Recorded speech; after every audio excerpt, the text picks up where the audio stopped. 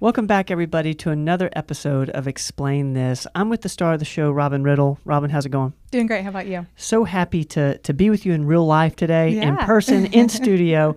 We're going to have a really interesting topic this first recording here. We do a series of these, and that is Tylenol during pregnancy. Yes. And it's a very pertinent one for me. I've got a few of my friends who are pregnant, and I know it's a question that you get asked all the time. Yeah. Can you take Tylenol during pregnancy, and if so, what's the deal? Yeah. So just to give a little background for anybody who doesn't know this about me, before I became a nurse practitioner, I was a labor and delivery nurse for 10 years. So anything women's health, labor, delivery, postpartum related is near and dear to my heart. And this is something that I've seen coming up more and more. And so I really want to get some good education out there because this is stuff that we really had never heard before. And a lot of people are still questioning. So Tylenol, also known as acetaminophen, is the only really accepted pain reliever to take in pregnancy. Okay. So whenever a woman finds out she's pregnant, OB doctor tells her, no ibuprofen, aspirin, NSAIDs of any sort. We know from research that can decrease blood flow going to the baby's organs. So we know to stay away from those. So we're told, hey, if you have a headache, aches and pains, whatever, just take some Tylenol. It's safe. Okay. So back in 2014, they started doing some more research into Tylenol. They started kind of questioning, is it as safe as we think it is? And through some animal studies, it started indicating that there actually is more issues stemming from taking Tylenol in pregnancy than what we originally thought. Okay. So late 2021, so just last year, a combined statement was released by a bunch of different providers and researchers and all this stuff, saying that Tylenol in pregnancy does pose some risks to the developing fetus, which has been backed by multiple studies. But again, still very commonly accepted. Take Tylenol in pregnancy. So what can it do? These are the things I want people to know about. Frequent use of Tylenol in pregnancy has been associated with an increased risk of ADD, ADHD. So there was a study done involving 64,000 mothers that had consumed Tylenol throughout the pregnancy for different reasons and in different amounts. Up to a 37% increase in a condition called hyperkinetic disorder, which is a very severe form of ADHD. 30% increased risk for ADHD in and of itself. And that went up to a 50% increased risk if the mother took it across multiple trimesters or for more than 20 total weeks of the pregnancy. Now, you're just talking about taking it for like headaches and any sort of aches and pains. Yeah. And wow, that's fascinating. And so it's a dose-dependent effect. The more Tylenol that you consume, the more of an effect it can have on the developing baby. Okay.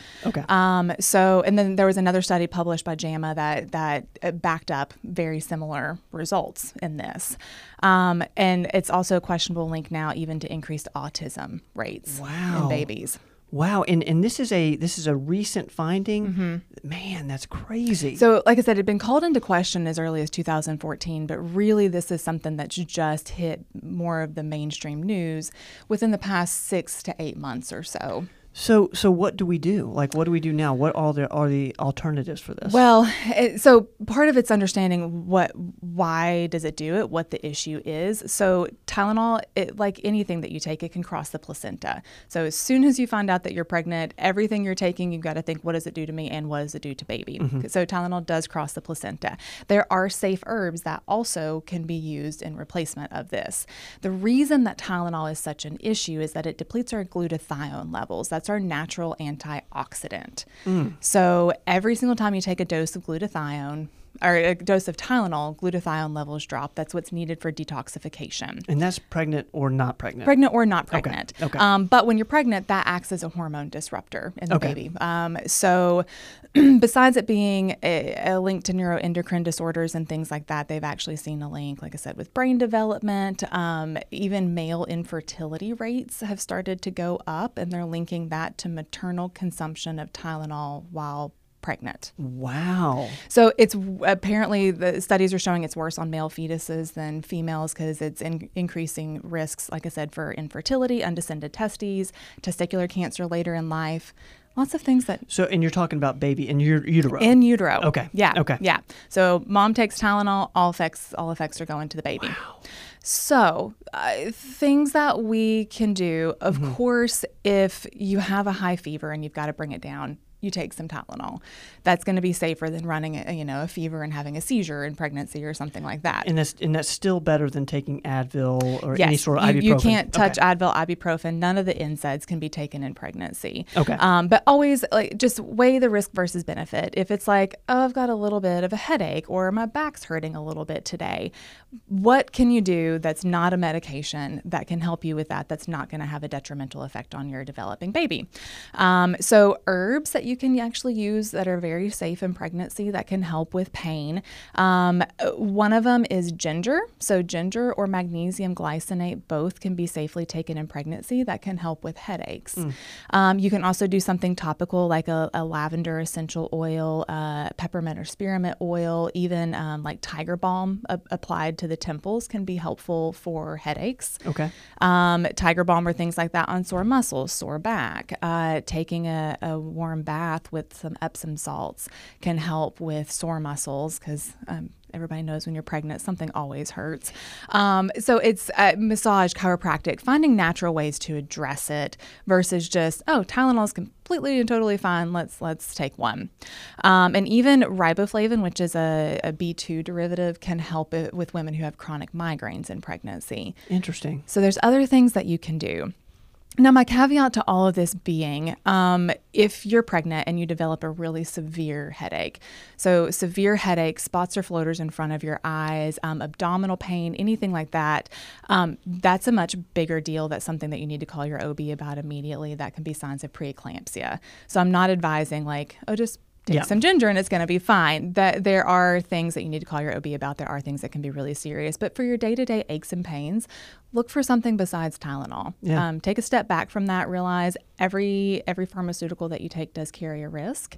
And this one, it's a big risk for the baby. So it's super interesting. And thank you for bringing up this topic. I got one quick question. Yeah.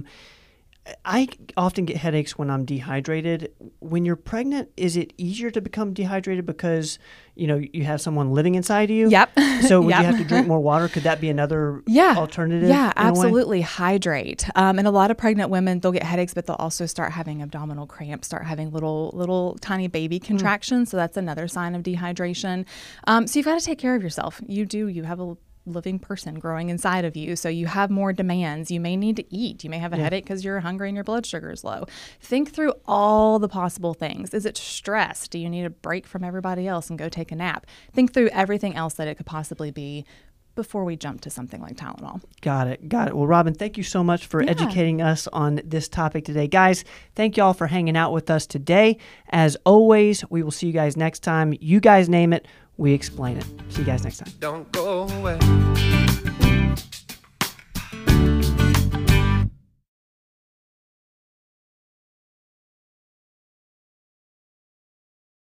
Thanks, guys, for listening to this episode of the podcast. Please share the podcast with your friends. And if you haven't subscribed yet, please subscribe. We will see you guys next time.